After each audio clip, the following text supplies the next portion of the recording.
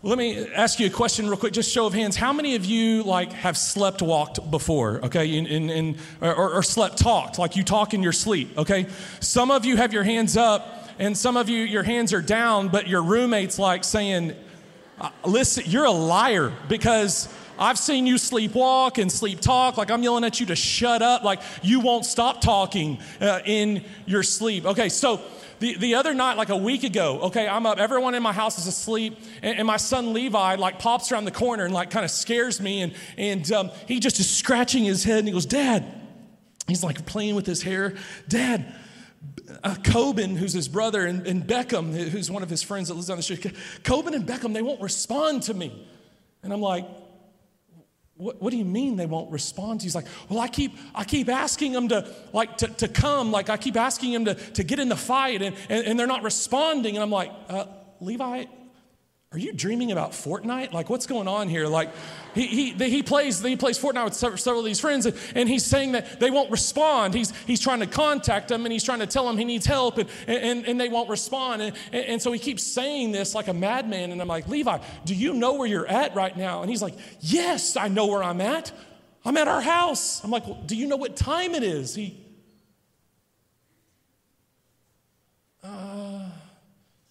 then it's he woke up. It's in the middle of the night, isn't it? And I'm like, yeah, it's in the middle of the night, buddy. Coben and Beckham, they're not going to be responding to you. They're asleep, okay? You're sleepwalking. And he just kind of sat down on the side of the couch, just staring off into nothing. And he had no idea what just happened or how he even got there, because he slept walk and was talking to me about whatever was going on in the Fortnite battle, I guess. And so, man, our kids do this. 5 years ago, one of the funniest ones ever, my son Coben was like a ninja a lot of times when he would sleepwalk, he was still playing a game. And so he would get down and he would crawl around in the living room to kind of sneak around, he thought, thinking we wouldn't see him. Well, one time he came in and he came down below the couch, and I was laying on the couch watching TV, and he popped up right beside me, and I was like, oh my God, lucky, I just didn't punch him or something. And he looks at me and he goes, Dad, with this wild look in his face, and he wouldn't stop blinking his eyes. He goes, Dad, I can't go back to sleep. My eyes, they won't stop blinking. And he was so just had this wild look on his face. I'm like, Coben, you got to wake up. It was clear, he was sleepwalking and was just kind of crazy. He had no idea what was going on. And so I took him back to bed. But a lot of times, spiritually, and it's we sang that song a second ago, that the Holy Spirit comes and awakens dry bones. A lot of times spiritually, we are asleep. Lots of times we can't see with our eyes and with our hearts the things that God is doing. And the reason why that's a huge problem is because when you're facing the storm, or when you're facing the fire or the trial, those but if not moments we've been talking about in this series, where you say, God, I know that you can do this. I know that you can save me. I know that you can rescue me. But if not, I'll still worship you. I'll still serve you. Okay, when you're faced with those kinds of moments, if we're not awake spiritually to be able to see what God is doing and what he's up to, that can be a bad moment for us in our relationship with God. Because so often, so many of us, here's what we said in this series, when we face the fire, when we face a trial, when we face the storm, or when we face suffering, when we face pain in this life, one of two things always happens.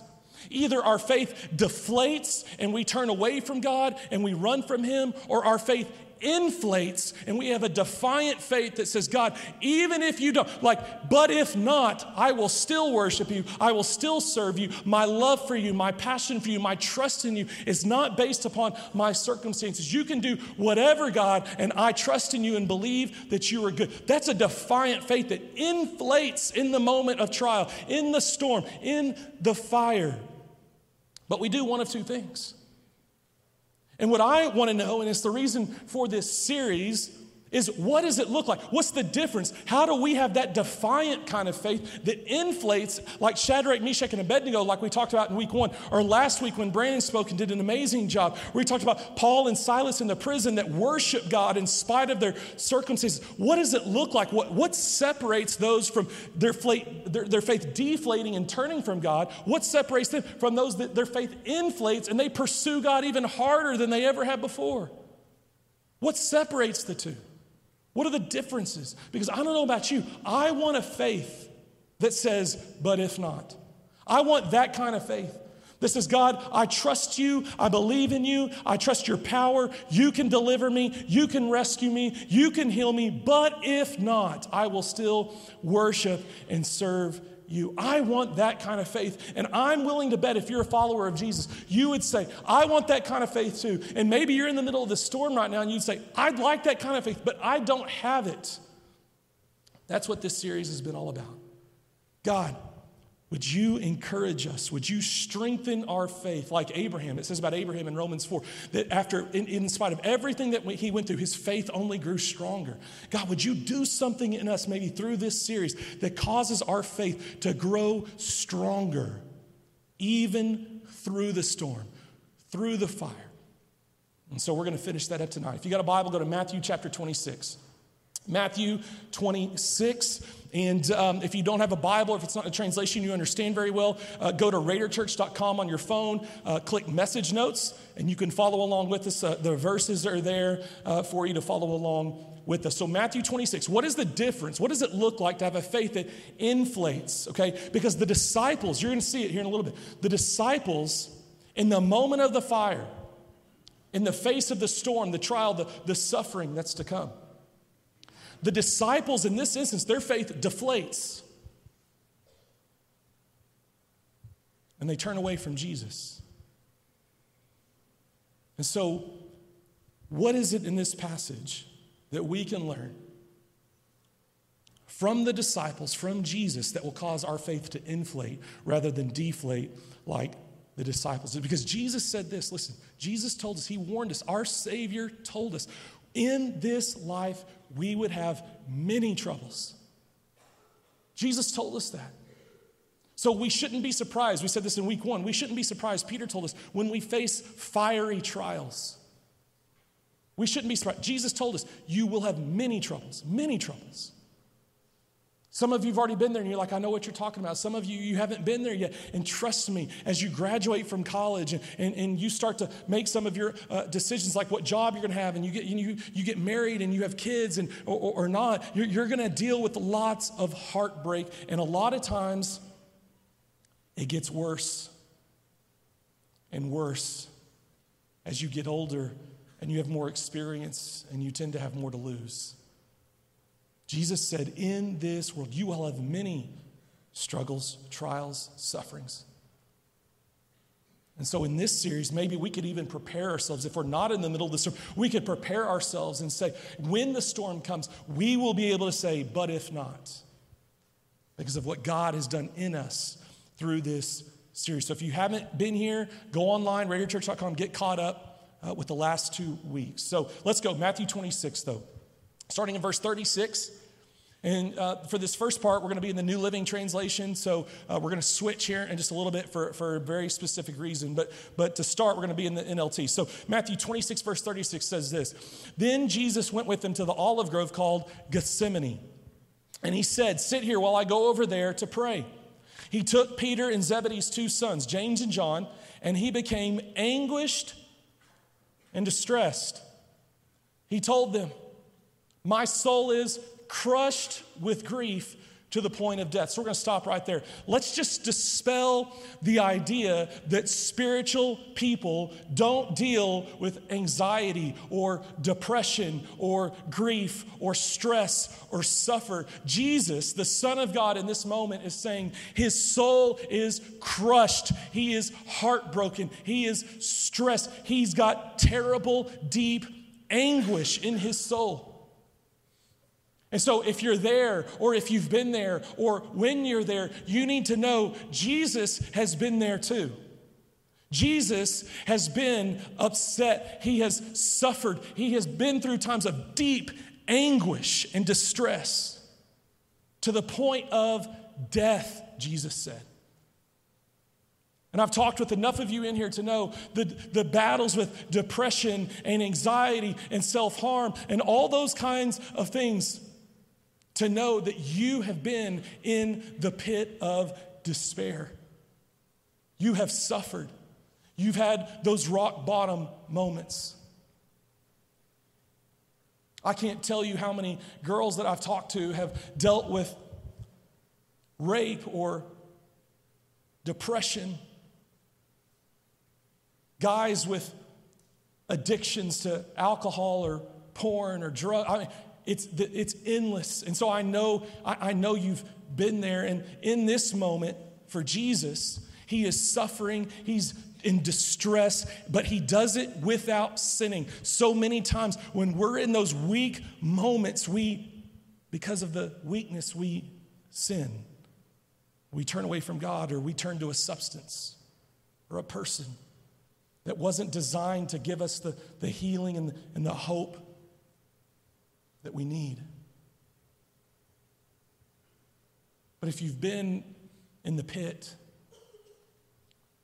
Jesus, the Son of God, says, I've been there too. I've been there too. I've been crushed with grief. And so if you've been there, if you're there right now, don't let anyone tell you that you are somehow less spiritual or ungodly because you're dealing with that depression or that anxiety. Some of the most godliest people that have walked the face of this earth in Christian history have battled with depression. Most people believe that Charles Spurgeon, the most famous preacher of all time, besides Paul or Jesus, dealt with depression most of his life. There's stories of the elders in his church literally helping him physically up to a pulpit or to a stage to preach God's word because he was so depressed, yet he continued to serve God anyways. Godly man, considered to be one of the most famous preachers ever, battled with depression most of his life. In this moment, Jesus is saying, I am crushed with grief to the point of death. And so he tells his disciples, and this is where you're going to participate here with me in just a second. Okay, these two words, all right, you ready? Stay here and, all right, one more time, okay? We're going to do better, okay? This is big, this is huge, okay? You're going to read this with me, you're going to participate, all right? Stay here and with me. He went on a little farther and bowed with his face to the ground, praying. My Father, if it is possible, let this cup of suffering be taken away from me. Yet, and here's his but if not moment. Jesus says, if it's possible, Father, you can take this cup from me. Like you are able, God. You can do anything. Nothing, Jesus said earlier, nothing is too hard for our God. There is nothing too hard for God. And so Jesus says, God, if you're willing, you could take this cup from me. Maybe there's another way. Yet, or in other words, like Shadrach, Meshach, and Abednego said, but if not, yet, Jesus says, watch this, your will, I want your will to be done, not mine. Then he returned to the disciples and found them asleep.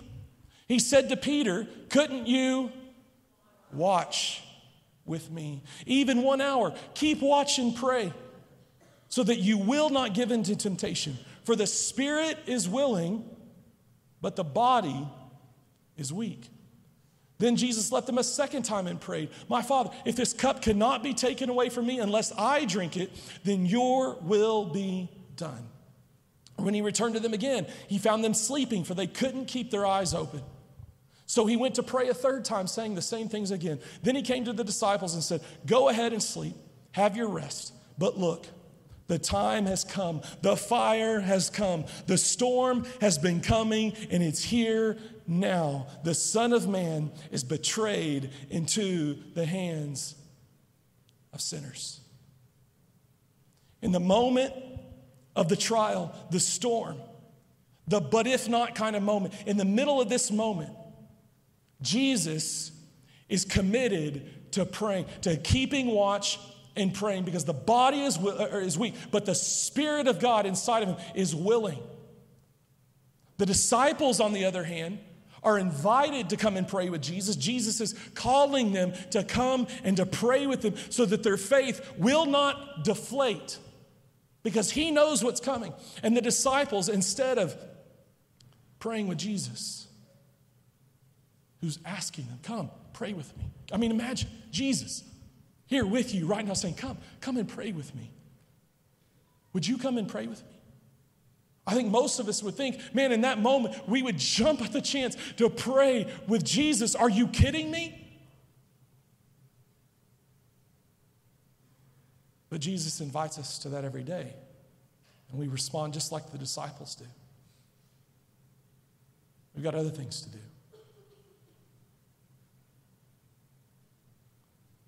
So the storm's coming, the disciples decide not to pray. Jesus sets the example for us and shows us how we are to respond when the storm is coming or when the storm is here, when we're going through the fire. Jesus shows us what our response should be that will cause our faith to inflate for the moment. Jesus prays. Jesus had been committed to prayer. In fact, when you read through the Gospels, it often says about Jesus that he would minister, he would heal, he would preach, and then it said he would go by himself to a lonely place to be with his Father, to pray with his Father. In fact, one time, Jesus is healing a bunch of people, and there's more to be done, but Jesus literally says, this isn't why I came. He healed tons of people, but he actually says, they want him to keep healing more and more people. I mean, I'm sure you can imagine. And Jesus says, listen, this isn't why I came. I came to preach the good news of the kingdom. And he goes and preaches. And then he gets alone with his Father to pray. So Jesus modeled this for us. And especially in the moment of the fire that he knew was coming for him, where he would be betrayed into the hands of those who would put him on the cross. He knows what's coming, and he goes to his knees in prayer. And here's why. 2 reasons I think Jesus does this, at least. But 2 reasons we see in these verses. Number 1 is this. It's that prayer gives sight to the blind.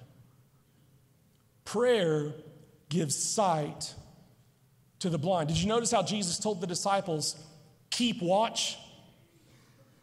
They were struggling. They were falling asleep. Their eyes were shut. And he's telling, listen, you got to pray. You got to keep watch and pray. Because prayer gives sight to the blind. It allows you to get a glimpse into what God is doing. It allows you to see maybe what other people don't see. It gives you a new perspective. Brandon talked about this last week. It gives you a God-given perspective. When you go to your knees and you pray like Jesus did, it allows you to see things that other people don't see. It allows to see things about your situation or your circumstances or the storm that you wouldn't have seen otherwise unless you drop to your knees and you spend time praying with your Father just like Jesus did. Prayer gives sight to the blind. The disciples couldn't keep their eyes open. They wouldn't join Jesus in prayer, and so they didn't see what Jesus saw. They didn't fully grasp or understand what was coming. And you'll see later how their faith deflates as a result because they didn't see what Jesus was seeing. So number 1, prayer gives sight to the blind. Number 2, prayer gives strength to the weak. Jesus said, the body is weak, but the spirit is willing. You see, when you pray, when you come into the presence of God and you pray, whether it's by yourself, Jesus said, go away by yourself, shut the door and pray to your Father. We also see in the scripture that we're supposed to pray with other people, and so we believe in corporate prayer. So we want to pray in groups, and we often will come together for corporate prayer and worship nights. And so we believe that we need to pray alone and we need to pray together. But Jesus shows us that when we pray, we can have the ability to say, not my will, but yours be done. It gives us strength in the moment of our weakness. Paul said he had this thorn in his flesh, and a lot of scholars debate about what that thorn was, what that problem, what that trial that he experienced was. But Paul prayed. Paul said, I prayed 3 times for the Lord to take it away. In other words, change my circumstances. Heal me, God. Change my circumstances. Heal me. Rescue me. Whatever it is, take it away. And Paul said 3 times, the Lord said no. My grace is sufficient for you, Paul said. And the Lord told him in prayer, he said, because he was asking the Lord to take it away. He was in prayer. And he heard God say to him, my grace is sufficient for you, for my power is made perfect in weakness. And so Paul said, when we are weak, then we become strong. When we cry out to God, when we come to God and we drop to our knees and we pray, and we say, God, I need your help. I believe you can do it. If you can, if you could, would you do it, God? But even if you don't, in prayer, we're given the ability to say, but if not. We can't do that on our own because we're weak. When we're struggling, when we're going through the fire, when we're going through the suffering, the storm, we can't do that on our own. No, in our weakness, the devil is going to try to take us out and tempt us and distract us and make us bitter or angry with God and reject God and have our faith deflate and run from God because we're weak. And so that's why Jesus is telling the disciples, listen, guys, you're weak. The storm is coming. You're weak. You need to come keep watch with me and pray so that God will strengthen you, because when you pray, God fills you up with his Holy Spirit and you have a supernatural strength that you didn't have before. And so Jesus says, come and pray, because when you pray, my power will be made perfect in your weakness. And strength will be given to the weak. You'll be weak. You'll feel weak. Many of us have been there. But when you pray, God gives you strength. He strengthens you so that you're strong, not in yourself, so that you're strong in the Lord and in his mighty power, not your own. One of my favorite books is a book called Celebration of Disciplines by a guy named Richard Foster. It's one of the Christian classics. And in the book, he says to pray is to change. Because you can't come into the presence of God and pray and speak to God and God speak with you and not leave different from when you came. So Richard Foster said, so to pray is to change, because you're coming into the presence of God. As you speak with God, and he speaks with you. He enables you to see things you couldn't see before. He gives you strength that you didn't have before. He gives you a new perspective that you didn't have before. He changes your heart when we come and pray. And so let's see what happens next. Jesus has responded to the coming storm that he knows is coming with prayer. The disciples have not. And so let's see what happens next. Then the men stepped forward, seized Jesus and arrested him. With that, one of Jesus' companions reached for his sword, drew it out, and struck the servant of the high priest, cutting off his ear. Put your sword back in its place, Jesus said to him. For all who draw the sword will die by the sword. Do you think that I cannot call on my Father, and he will at once put at my disposal more than 12 legions of angels? Some of your translations say something different. I love how the NIV literally says how many angels Jesus refers to. More than 12 legions of angels. But then, how would the scriptures be fulfilled that say it must happen in this way? So soldiers come to arrest Jesus. And one of his companions, one of his disciples who had been sleeping, who hadn't been keeping watch and praying, so their eyes weren't open to what was happening in this moment, responds with physical force, takes out his sword and thinks he's going to go to battle. And Jesus is like, no. You haven't been praying with me. You don't understand what the Lord is doing right now. Don't you know? Don't you realize that if I were to ask for it, that at my disposal, at my Father's disposal, is more than 12 legions of angels? In one legion, at this time, in the Roman army, in one legion, there would have been 6,000 soldiers. So when Jesus says, don't you realize that my Father has more than 12 legions of angels he can send to me right now? What Jesus was saying, do the math in your head right real quick. He was saying, listen, with a snap of his finger, my Father could send 72,000 angels to be here with us right now. In Isaiah 36, there's an example of one angel. Watch this. One angel of God taking out over 100, let me make sure I get this right, 185,000 Assyrian soldiers. One angel took out 185,000 Assyrian soldiers. If I were you, let's just say this real quick. I wouldn't mess with God, okay? Because our God is huge. Bigger than you can fathom. Bigger than you could ever understand. One angel took out 185,000 soldiers. So, any math majors in here, any accountants can do that for us real quick? 72,000 times 185,000? I'll save you the time. It's over 13,320,000,000 soldiers. That's 2 times the population of Earth right now. Jesus says, guys, I know you were asleep, so you're not going to you don't really know what's going on here right now, but I've been praying, so I've been spending time with my Father, so I have a little bit of insight into what the Father is doing and what he can do, and so you just need to understand at the snap of a finger, my Father could have 72,000 angels here. He could have said this,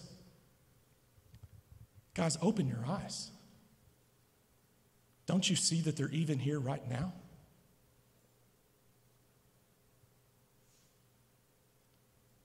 That God is with you right now?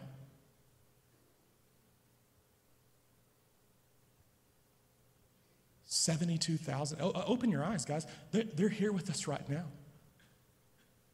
In 2 Kings chapter 6, that's what the prophet Elijah said to his servant.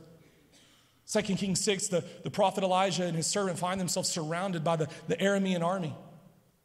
They're surrounded, and the servant, Elisha, the prophet, his servant, his assistant, says, is overcome with fear and has no idea what they're going to do. And Elisha very calmly says, Lord, would you open his eyes so that he could see what I can see? And when Elisha prayed, Lord, open his eyes, the eyes of the servant were opened. And in 2 Kings chapter 6, it says that he saw surrounding them a number that no one could count, angels in chariots of fire that were protecting them, that were already there with them for the coming battle. Jesus could have said, guys, open your eyes. Open your eyes. You may not be able to see it because you hadn't been spending time in prayer with the Father like I have. But you need to open your eyes, like open the eyes of your heart spiritually so that you can see what God is doing here in this moment. God's saying, listen, don't you look, there's angels all around us. We could take these guys out in a second. And if most of us knew that, if most of us saw what Jesus saw in that moment, most of us would respond and say, oh, you guys are going to get it. I told my dad. And my dad has all these angels here. Oh, he's going to kick your butt. That's how most of us would respond, knowing that kind of power was at our disposal to avoid the suffering, to avoid the trial, to avoid the storm.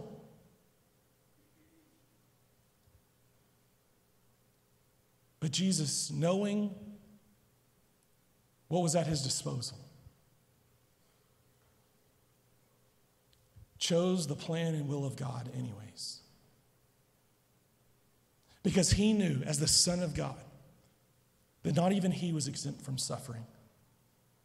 Because you see, in his time in prayer that he had with the Father, and because it was the mission of why he came, he knew that the cross awaited him. He knew it. Peter said this in Acts chapter 2, that it was the plan of God to crush his Son. He was quoting from Isaiah chapter 53 that says this.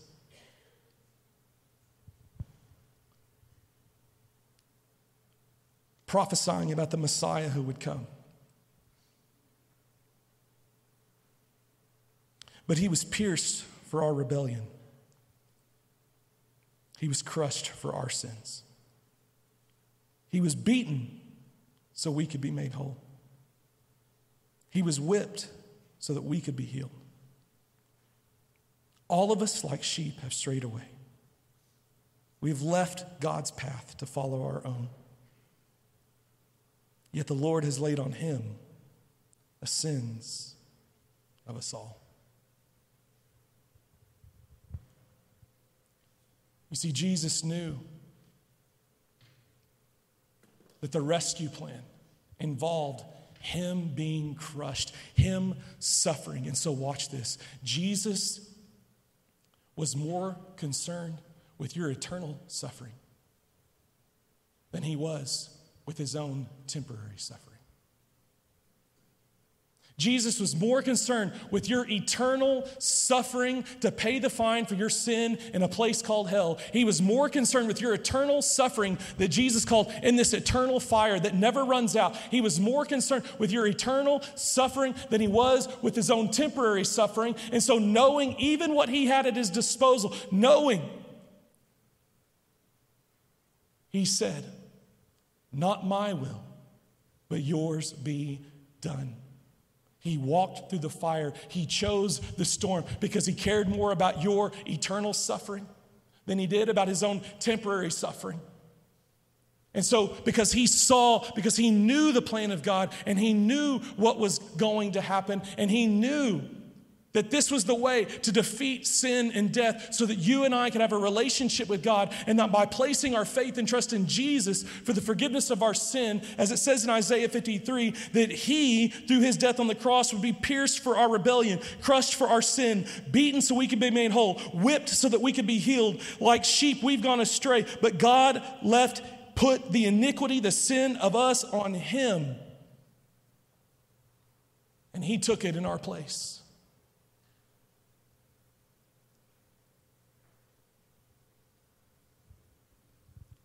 And so he stepped into the fire. He stepped into the storm.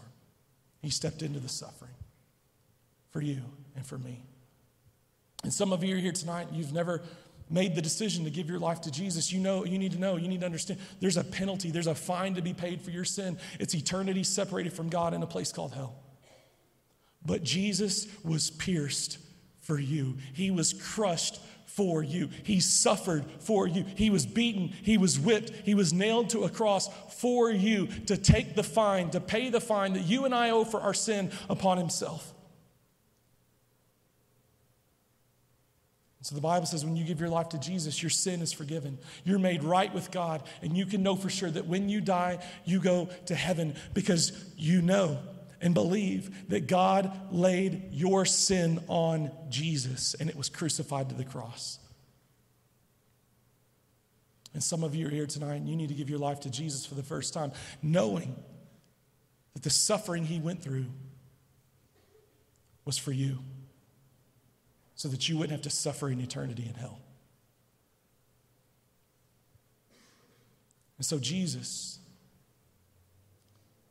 because he kept watch and prayed, because he prayed and he spent time with his Father, was able to see some things that the disciples couldn't see. He was able to submit himself to the plan and to the will of God. He was able to trust his Father even in the time of question. He was able to trust his Father through it all because he prayed. And because he prayed, he was given sight, he was given strength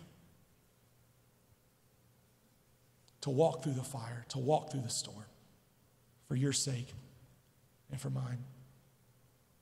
A friend of mine named Jill has been through the fire. She's been through the storm over the last couple of years, and she's continued to pursue Jesus through it and even since. And I want you to see her story and what God has done in her and through her as a result of the fire and the storm that she's been through over the past couple of years. So check this out. On October the 12th of 2016, my life changed forever. That was the day I met my daughter, Brianna. It was the most unexpected and unusual circumstance that brought her into my life, and one that can only be explained by an act of God. At age 18, she had just aged out of foster care, and sadly, she had become homeless and was living on the streets. One day, out of desperation, she called the church where I worked looking for help, and her call was routed to me. And as I began hearing her story about how she ended up there alone and scared in a McDonald's bathroom with nowhere to go, God moved in my heart, and I decided to drive to that McDonald's, and I picked her up. And that is where our story began. We brought Brianna into our home, and we became her family. She quickly bonded with my kids and our other family members. We spent all of the holidays together. We had hopes of adopting her one day, and she even started calling us Mom and Dad. It was the most powerful thing to watch this young, broken girl begin to experience God's love and grace for the very first time. She grew so close to Him. She devoured every sermon she heard. She began studying her Bible. Her favorite thing to do was to be in the presence of God, worshiping Him. We often did that together. We began praying together regularly, and she would write in her journal about what she was learning and how God was working in her heart. I loved her faith in God. I loved watching her grow in her relationship and experience new things about Him. In a matter of months, she got her GED, she got her driver's license and a car, she got a job. She was making huge strides in getting her 2 little boys back, and she was on the road to recovery from a drug addiction. She got involved in church, and she was volunteering. She started having Bible studies of her own with her friends. She was so bold for Jesus. God began mending relationships from her past, and little by little, God was putting her back together. But we also had some difficult days as she dealt with the emotional scars from past abuse and addiction and the mental illness that she had battled for a long time. As she began to spiral down, her faith in God was still strong.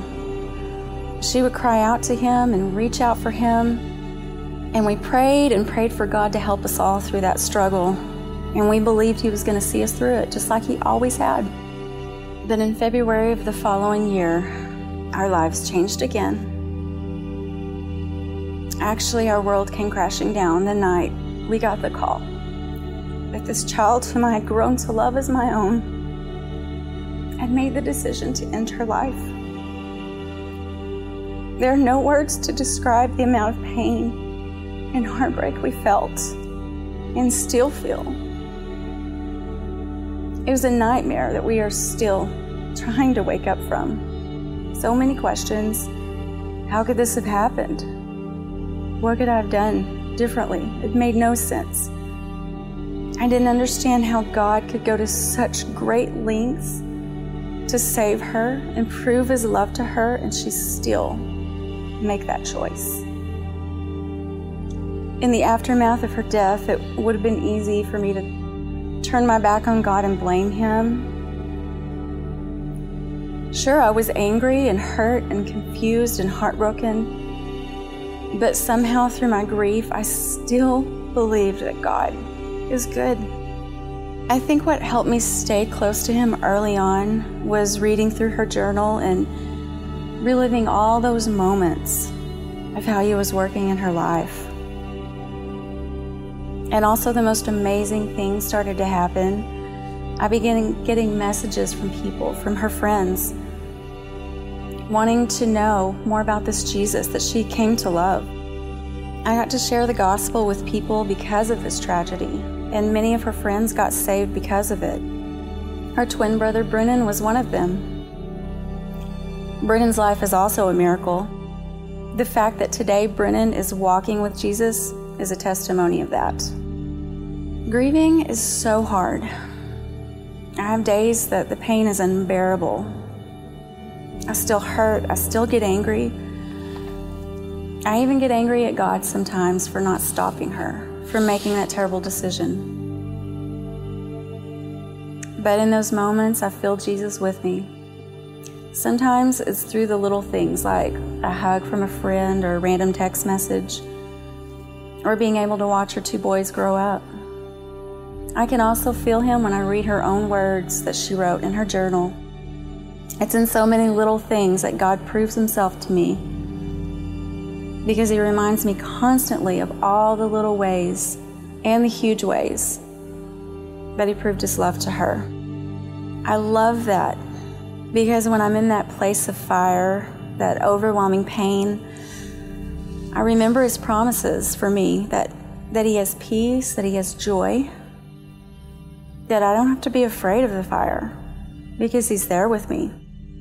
And even if my heart never fully mends, I will never stop worshiping him because I believe he is good. Would you help me thank Jill for sharing her story?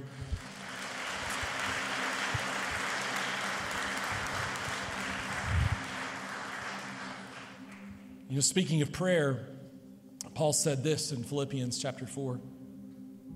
He said, "Do not be anxious about anything, but in every situation, by prayer and petition, with thanksgiving, present your requests to God." And watch this. "And the peace of God, which transcends all understanding, will guard your hearts and your minds in Christ Jesus." You see, when you pray, you begin to see things that you didn't see before. God gives you a peace that you didn't have before. He gives you a strength that you didn't have before. And when you spend time in prayer with your Father and you present your requests to God, there's a peace that comes in and calms the anxiety. There's a protection that comes in over your heart and your mind that keeps you strong, that keeps you from turning away in that moment of weakness. And so here's what we want you to see tonight. It's this. It's that prayer turns your why not into but if not. When we go through the fire, when we go through the storm, we'll often say, "God, why not? Why didn't you do this? Why not do it like this? Why not deliver me from this? Why not rescue me, heal me, take it away? God, why not?" But as we spend time in prayer, like Jesus did, and God begins to change us and change our hearts, we can begin to say, through the Holy Spirit's empowering in us and through us, "Not what I will, but your will be done." In other words, our why not turns into, "But if not, I believe you can save me. I believe my God can rescue me from the fire. But if not," we will never stop worshiping and serving our God. You know, in verse 56, when the men come and arrest Jesus, it says that the disciples, in that moment, deserted him and fled. And some of you have been there before. In the moment of the trial, in the moment of the storm, you've deserted Jesus and you've turned your back on him and you fled from him because things didn't go the way that you wanted them to go. Well, I believe Jesus is inviting you tonight to come back to him,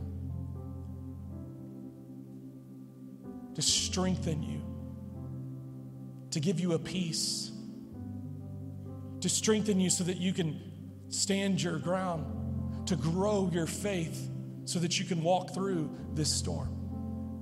And so my hope is that you hear tonight God calling you back to himself and giving you the ability and the desire to say, "I'm going to follow you now.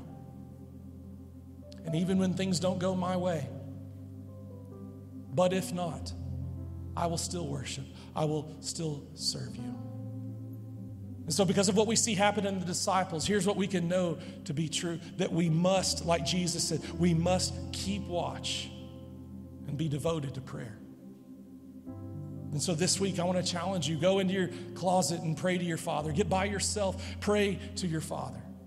Get out your Bible, read your Bible, listen to some worship music and begin to pray and make your requests known to God.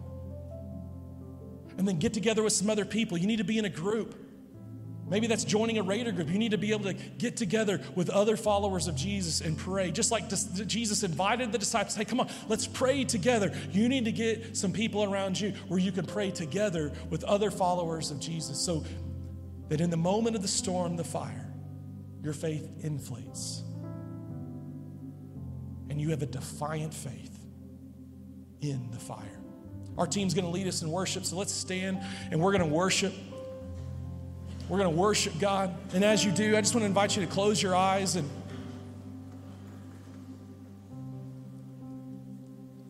hear this prayer of David. So as you stand, just close your eyes. And David said this in Psalm 23. Even though I walk through the darkest valley, the valley of the shadow of death, I will not fear. For you, God, are close beside me. And even when I'm walking through the valley of the shadow of death, I know, he said this, that as the good shepherd, your rod and your staff, the tools of the shepherd, will comfort me and protect me. And so tonight, would you just make this your prayer? God, even in the darkest valley, I know that you're with me. I know that you're here right now, God, with me right now. God, I know that you see me and you know what I'm going through. Make your request. Come on, make your request known to God right now and hear him saying to you, I'm with you. I'm close beside you. I'm your good shepherd. My rod and my staff will comfort you and protect you. And so just ask for that tonight, God. God, as a great shepherd, would you comfort me? Would you protect me? Would you strengthen me? Would you enable me to see the things that I haven't been seeing? Would you call me back into relationship with you? The Bible says if you return to God, he'll return to you. And so return to him tonight and pray and make your requests known to God. And God, we thank you that you're giving us a faith, a defiant faith in the middle of the storm. God, I believe you're doing that right now in every one of us by the power of your Holy Spirit. You're giving us a defiant faith that will inflate before the fire, that will inflate in light of the storm, and will enable us to say, but if not, we will still worship. We will still serve you, God, because you are so good. You are the great shepherd. Thank you, God. We worship you now. In Jesus' name.